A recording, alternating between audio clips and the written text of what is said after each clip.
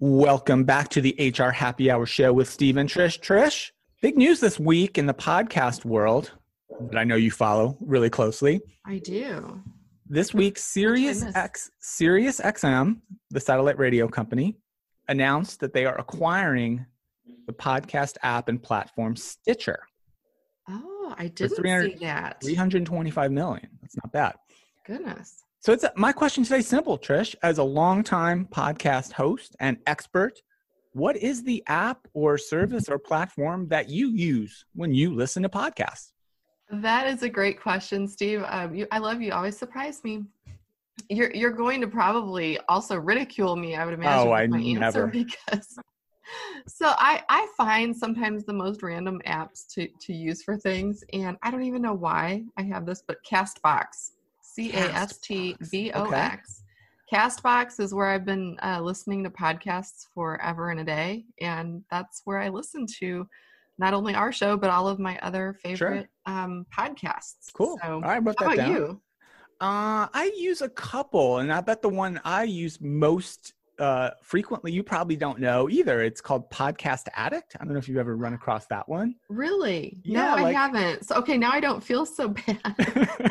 I know, even more obscure. And I occasionally Spotify as well. And, you know, maybe it's something we can talk about another day, but Spotify actually was not a Spotify person for music. I just never was a user of Spotify, but as fans of the show will know, it took a long time for this show to actually get migrated over to the Spotify platform. I worked on it for a very long time. And once it finally happened, I wanted to ensure it was working, right? So I put the Spotify app on my phone primarily just to double check that our shows were making it over there, which they are, and they still are. And so every so often I'll pop on Spotify too. But what's kind of interesting, maybe for another day, as I said, is there are going to be more and more podcasts that are going to be platform specific. That's where this is going. So especially like the really big kind of mass market podcasts, some of them will be Spotify only. And I think other ones will become Stitcher only as a result of this latest deal between SiriusXM and Stitcher. I see. And that's going to change things a little bit because we're so used to, having our podcast and all the podcasts really just available everywhere that you can get podcasts. And that's not going to be the case, I think, for some of the really big podcasts going forward. It's going to be kind of interesting to watch. So we'll have to start making some choices, sounds like. Maybe. We need to get an exclusivity deal, maybe. Maybe. Well, negotiate. Before we get into the show, like what are, other than, listening to our show or listening back to it and checking it, what are one or two other podcasts that you really like to listen to, whether they're HR related or not? Yeah, I listen to sports a lot. I'm following the basketball restart quite a bit. So I'll listen to the Hoop Collective, which is a sports podcast, comes out of ESPN, the Low Post by Zach Lowe, another basketball show. And for non-basketball, and I talked about this on the work break one day, but I love the Top Chef recap show called Pack Your Knives. So those are probably the three I listen to the most. You probably have more highbrow taste than me. I'm listening to sports and reality show stuff. I don't know that they're highbrow. I'm a big NPR girl, so I love listening to This American Life. And then for fun, I listen to Ask Me Another. Have you listened to that one? No, but I do have a quiz show. I've heard of it. I do have Throughline from NPR in my feed. Oh, okay, good. That's not bad either. That's long form. There's a really, really good one recently about kind of the history of Hong Kong. I meant to send it over to you because I know you're like, just from all our experience over in China, you're interested in that stuff. I'll have to send you the link. It was really, really good. Oh, please do. I learned like a whole bunch of things about the history over there, which I didn't know. So anyway, cool. Very good. Good stuff. There you go. Trish, we have a really cool show today.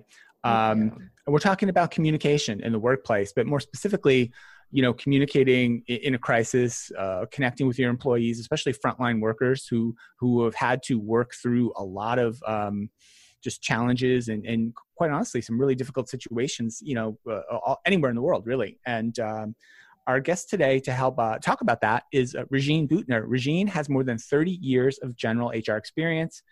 She's at DHL Express, and since joining DHL Express in 2007, she has held a number of different executive HR roles in diverse locations such as Dubai, Brussels, and Bonn. I hope I said that right. Bonn. Successfully setting up and implementing strategic HR initiatives across different regions. In her current role, she leads the global HR organization of DHL Express and is a member of the Global Management Board, as well as the DPDHL Group HR Board. And she is committed to supporting female talent in the organization and is involved as a mentor in the organization. Regine, welcome to the HR Happy Hour show. How are you today? Yeah, I'm very well. Thanks a lot. And it's great to be with you. Regine, tell us where in the world you're joining us from today. At the moment, I'm in Bonn due to Corona. So it's very seldom, but due to Corona, I cannot travel so much. I hope it will be changed very soon. Yeah, don't we all? Well, Regine, thank you so much for being with us today. And like I said, we want to talk about employee communications in a crisis situation. But maybe before we dive into that, could you just give us a little kind of high-level overview, maybe just a minute or so, 90 seconds on DHL Express, kind of the scope of the organization, kind of where you're located, kind of the rough estimate of the size of the organization? Maybe I can introduce myself first. Regine Büttner, as you said, I'm married, have one wonderful daughter and even two grandchildren. And besides my family, I love really the job I'm doing. And this leads me, let me say, to answer your question. DHL Express is in 220 countries and territories. So we are in every country in the world. Wow. It is really a very great job. So, and we cover all the regions. So we cover more than 90 languages. Really fantastic. I mean, it's really fantastic to be the HR leader for DHL Express. And we have 104,000 employees across the world. Wow. Yeah. Okay. That's a lot to keep track of, particularly when you're, God, Trish, I can't think of a more global organization. I don't know how many countries there are in the world. There can't be many more than 220. No. Right. Yeah. That's it. Well, you know what? And I think too, obviously we're going to talk about employee communication today, but I think especially for the HR professionals who are listening today, knowing what you do, that's just such a daunting sort of role. So congratulations on just, leading HR for an organization of that size, and not just that size, but globally that size, right? With that footprint, I think has to have so many challenges. So we're really, really glad you joined us today to sort of dig in on how to communicate better, because I think we can probably all take a lesson on that. Okay. I think the most important topic is that you love what you are doing and that you really want to be a great place to work for all. It doesn't matter where you live. It doesn't matter where you are. It is really important that we are a great place to work for all. And this is really the guiding principle for everything what we are doing. And from a, let me say, strategic point of view, besides the crisis, we always had, let me say, motivated people first as one of our 4 strategic pillars. The second one is being customer-oriented. The third one is a great network, service quality, and then, of course, also to have a profitable network. So this is very important that we focus on our employee and have this employee mindset. And this is also what helped us through the crisis, because what we said is, even if a crisis hits us, it's even more important to take care of your employee and communicate well, because particularly when the people feel uncertain, it is so important to talk to them and communicate well. Oh, I agree. Thank you for sharing that and sort of the things that make up the foundation of the organization. I think that's so important. Regine, one thing is, as you're talking, I'm thinking about is how do organizations, especially of your size and again, the footprint around the world, how do you really keep your frontline people engaged and, sort of into the message that the organization is kind of putting out there? I know you said that, first and foremost, it's about making sure everyone enjoys where they're working, right? And having a great place to work. What are some of the tactics maybe that go behind that of actually keeping your workforce engaged? So first of all, it's all about our leaders, right? We need to trust our leaders, engage our leaders, and also develop our leaders. And then the second thing is to communicate well on a regular basis with your leaders and have clear priorities in place and also clear behavior in place, what we expect from our leaders. And then the third part, what we start developing is an employee app where we really call Smarter, where we really reach out to our frontline people directly. So it really was pushed now also through the crisis that we really communicate directly with our frontline people. And last but not least, it's very, very important that you recognize and appreciate our employees. So, and I can use a few examples. Let me say, when it comes to communication, particularly in crisis. I mean, at the beginning, we made really to get the hands around the world. We started with, let me say, have a daily report how our employees are doing, who are, let me say, impacted from the corona, who are recovered, who are in a very, let me say, in a critical position, so that we really found out very quickly how our organization is doing. Then we were quite clear on the, let me say, take away the uncertainty. We believe that our business, even if it dropped down for a few months during the crisis started in Asia, then came to Europe, then to America, we really started, let me say, to give the people the certainty that they don't lose their jobs. So this also took away a lot of pressure from the employee side. And then we set really clear priorities. And with clear priorities, I don't mean that the priorities needs to be the same. We always said we need to adjust our priorities according to the business development. And therefore, we set up regular management meetings. We did virtual town hall meetings. We did virtual, let me say, regular communication meetings. And even, for example, I joined a lot of country or regional HR meetings to really talk about, listen to our HR people, listen to our employees, what they need, particularly now during the crisis, and what was special for the region or the country they were in, and what they expect from a global organization, how we can support them. That's great. It's such an extensive plan, and I can see how that would, really lead to some success when it comes to, management and communication during a crisis. I do have a question. One of the things that you talked about was, I liked how you phrased it, having trusted, developed leaders, which is so important. You don't always have both, right? But you talked a little bit about, you mentioned leader behavior, sort of, matching, communicating often. I think that's something, I don't know that with many organizations that I've heard sort of leader behavior be called out. Can you maybe just give a quick example of, if you do have leaders who are communicating often, right, whether that be through that employee app or other mechanisms in the organization, there have to probably be times where, maybe the behavior of the leaders isn't matching up. How do you or your HR professionals in DHL Express sort of handle those situations? Is there any maybe advice you could give? Because I think sometimes in organizations, the leader behavior doesn't match the words that are coming out of their mouths. So what we are doing, we have this kind of leadership behavior where we always talking about and what is part of every single let me say, training program we have, and also of our recognition program. So, for example, we are always saying, okay, we need to lead with head, heart, and gut.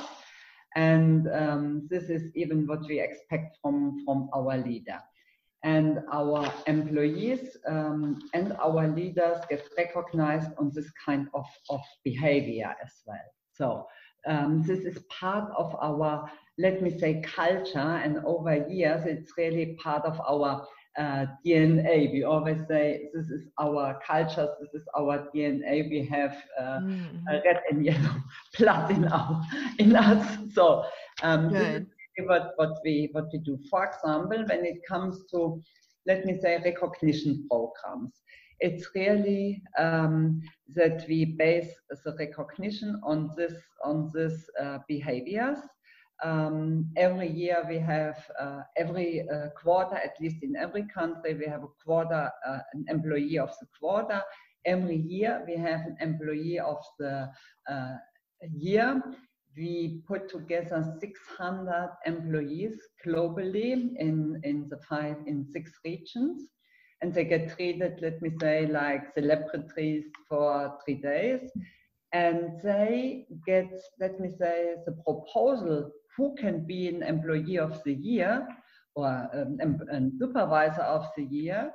The people can announce them or the manager can propose them.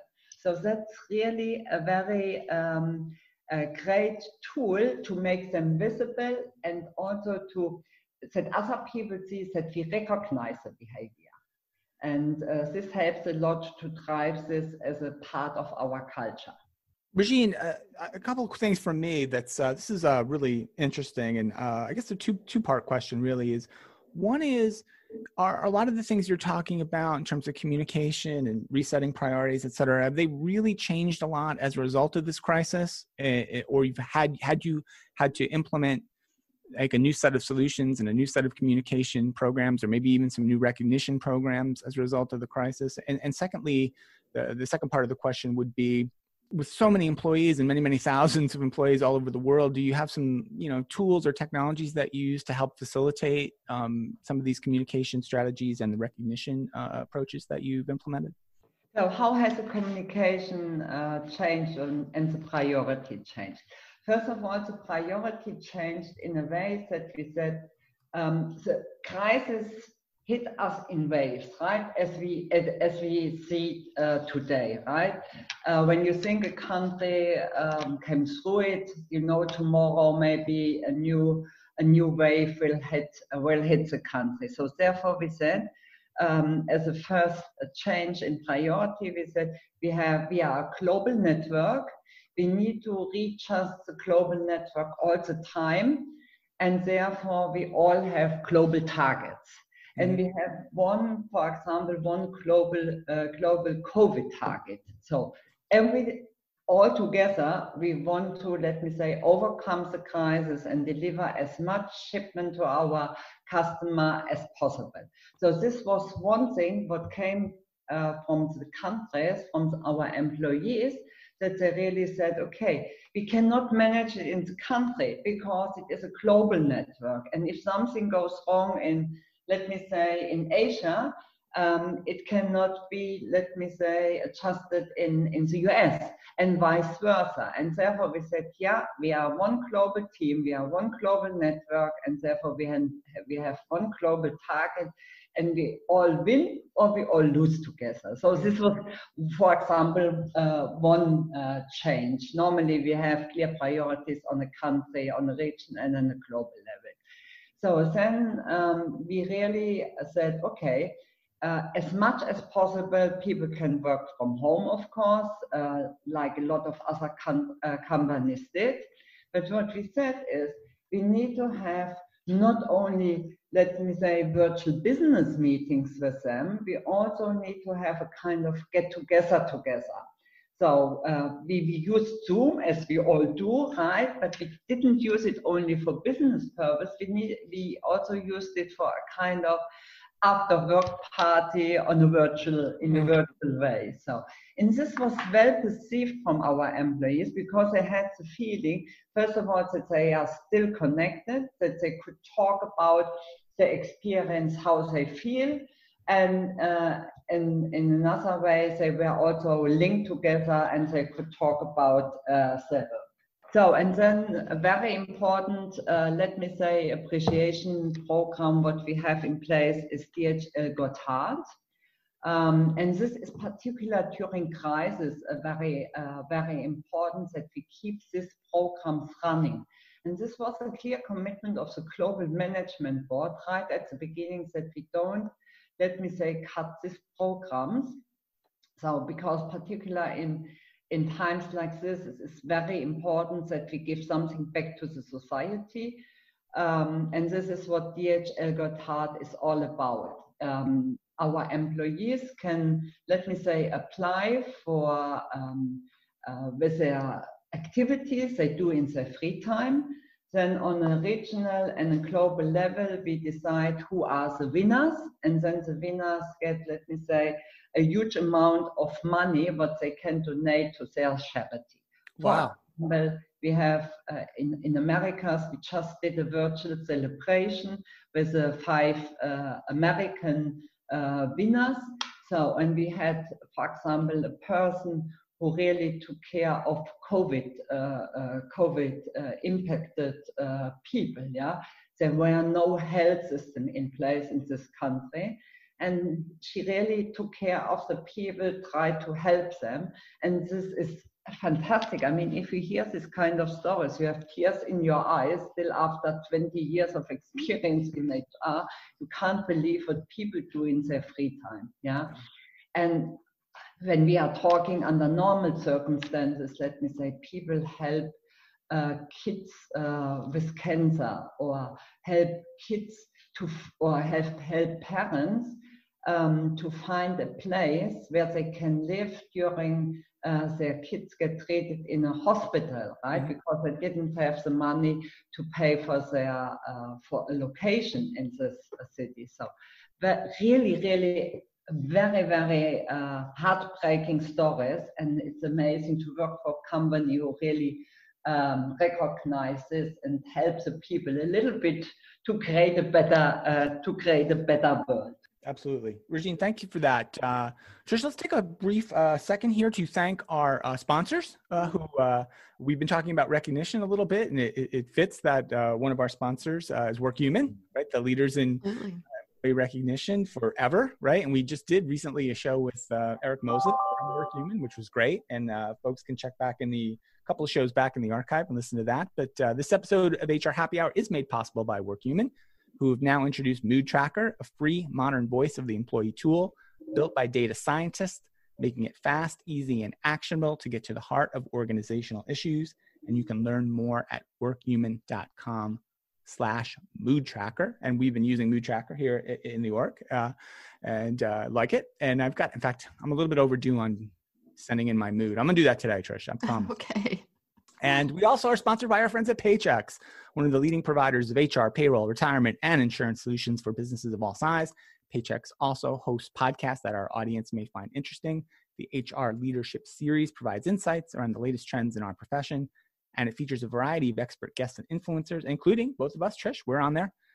We were on there sort of at the beginning of COVID-19. Maybe they'll invite us back to give an update. That was a fun show. But absolutely. And the business series also features conversations with business owners and Paychex experts around the issues of the day, including the challenges businesses are facing during the current pandemic. You can listen and subscribe at paychex.com/podcast, or look for them on your favorite podcast platform. Maybe it's Castbox or Podcast Addict. But yeah, check them out. And thanks to WorkHuman and to Paychex.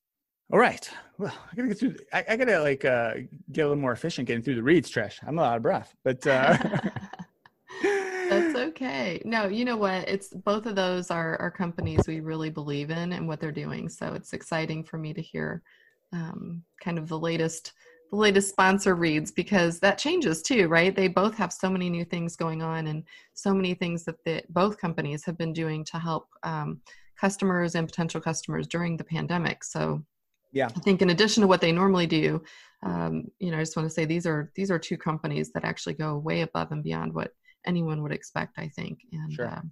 I'm always happy to hear it. Yeah. So Regine, let's get back to a little bit of the story. One thing I'm interested in, as especially with large companies, large global companies with a lot of frontline workers or navigating through this crisis, are there some things that you as the HR leader or your HR team is kind of are learning that maybe have come up and are kind of new challenges that have come up through the crisis that that you're having to deal with, but also thinking about, hey, we can do some things differently post the crisis and maybe make things better or increase engagement, increase our opportunities to recognize our employees and keep them safe, et cetera? There's some kind of aha moments maybe you've had over these last few months that are going to stick with you and stick with the organization moving forward? For me, it is very important. It's a great question. For me, it is very important that you stay strong, show empathy about, let me say, the people needs, take care of the health and well-being of your employees, and give them or take away as much uncertainty as you can. So this is very important for an HR leader from my point of view. And it's also very important that you stay for your own values, even in crisis, and you have maybe a financial impact. You need to stay for your own values and also be strong in it. And then, of course, when you listen to your employees or when you think about what solutions you can find, then it is easy, let me say, to go for a concept with mobile work, but then how to realize it for thousands of people within, let me say, days, that was a huge challenge. And we were really able to make it what we never thought we could do before. So, and this is one lesson learned if you ask about it. So you can, if you believe that you can do it, and then you can do it and you find solutions for it. And this was one of the things what really made me proud as well. So we saved our employees. They could work from home. We had not a lot of impact on our customers. So all our customer service agency could work from home. And for our employees, let me say frontline employees like couriers, we really said we find a technical way that they don't have to be in close contact with the customers.